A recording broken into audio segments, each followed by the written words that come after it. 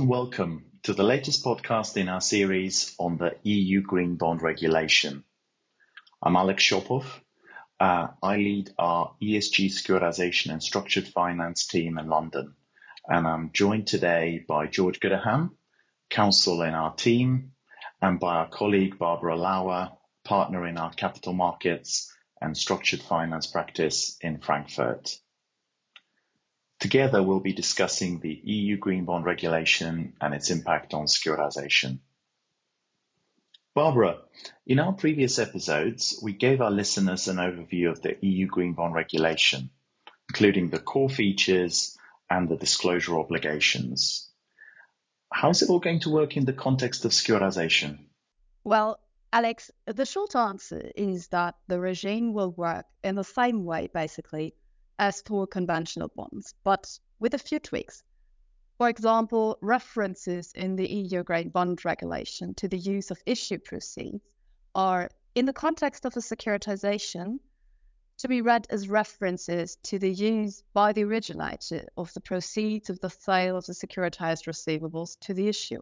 This has, of course, the effect that a securitization backed by brown receivables could still be eligible as an EU green bond, provided that the originator used the securitization proceeds in a compliant manner, for example, to originate new green receivables. Why do you think the EU has taken this approach? Well, this is because, from my perspective, the EU economy has not yet generated a sufficient volume of taxonomy-aligned assets. So this was the most pragmatic way to kickstart the green securitization market.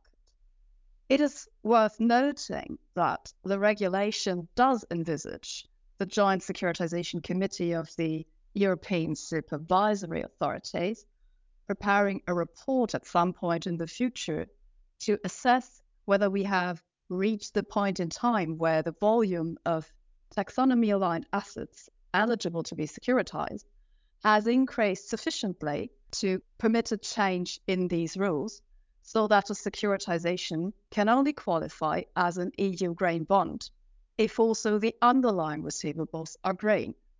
But that's for another day at some point in the future, I'm afraid. Thank you, Barbara.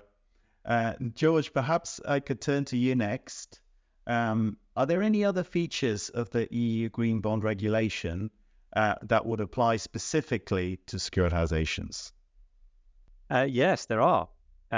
Firstly, although the issuer will remain responsible for producing the prospectus, the originator will need to take responsibility for fulfilling the commitments undertaken in the prospectus regarding the use of proceeds that Barbara referred to earlier. Also, the prospectus itself will need to include additional disclosures relating to the greenness of the securitized receivables. For example, what proportion of the securitized exposures have actually financed taxonomy-aligned activities, even though in practice, as Barbara mentioned, this number may be quite low. In addition, responsibility for producing the various reports envisaged by the EU Green Bond Regulation, so I'm thinking Green Bond Fact Sheet, Green Bond Allocation Report, and the Green Bond Impact Report, responsibility for producing those will fall on the originator rather than the issuer, since the issuer is almost certainly going to just be an SPV. And then finally, certain securitized exposures are actually excluded under the EU Green Bond Regulation from a green securitization, in particular exposures that finance the exploration, mining, extraction and trade in fossil fuels. That sounds very clear, George. So Barbara, how is it all going to be enforced? Well, the EU Green Bond Regulation will be enforced locally by the resident competent authority. So that means in case of securitization issuers, that's going to be the competent authority responsible for approving the prospectus. Whereas in case of the originators, this will be the competent authority under the EU Securitization Regulation. So in the end, EU member states will need to ensure that their competent authorities have the power to impose administrative sanctions, which are effective, proportionate and dissuasive, So in the end, we expect the usual sanctions of public censure, fines, suspension of authorization, and so on. Thanks, Barbara. Now that we've talked about traditional securitization, Barbara, what about synthetic securitization and the EU Green Bond Regulation? That's a bit of a sweet spot of mine. So synthetic securitizations are currently excluded from the European Green Bond label. That means that bonds that are issued for the purposes of a synthetic securitization will not be eligible to use the designation as EU Green Bond or EUGB. However, there is a bit of light at the horizon. The European Banking Authority has been tasked with assessing the feasibility of extending the regime to synthetic securitizations within the next 5 years. So watch this space. Before we sign off, it would be great if, George, you could summarize the key takeaways for our listeners, please.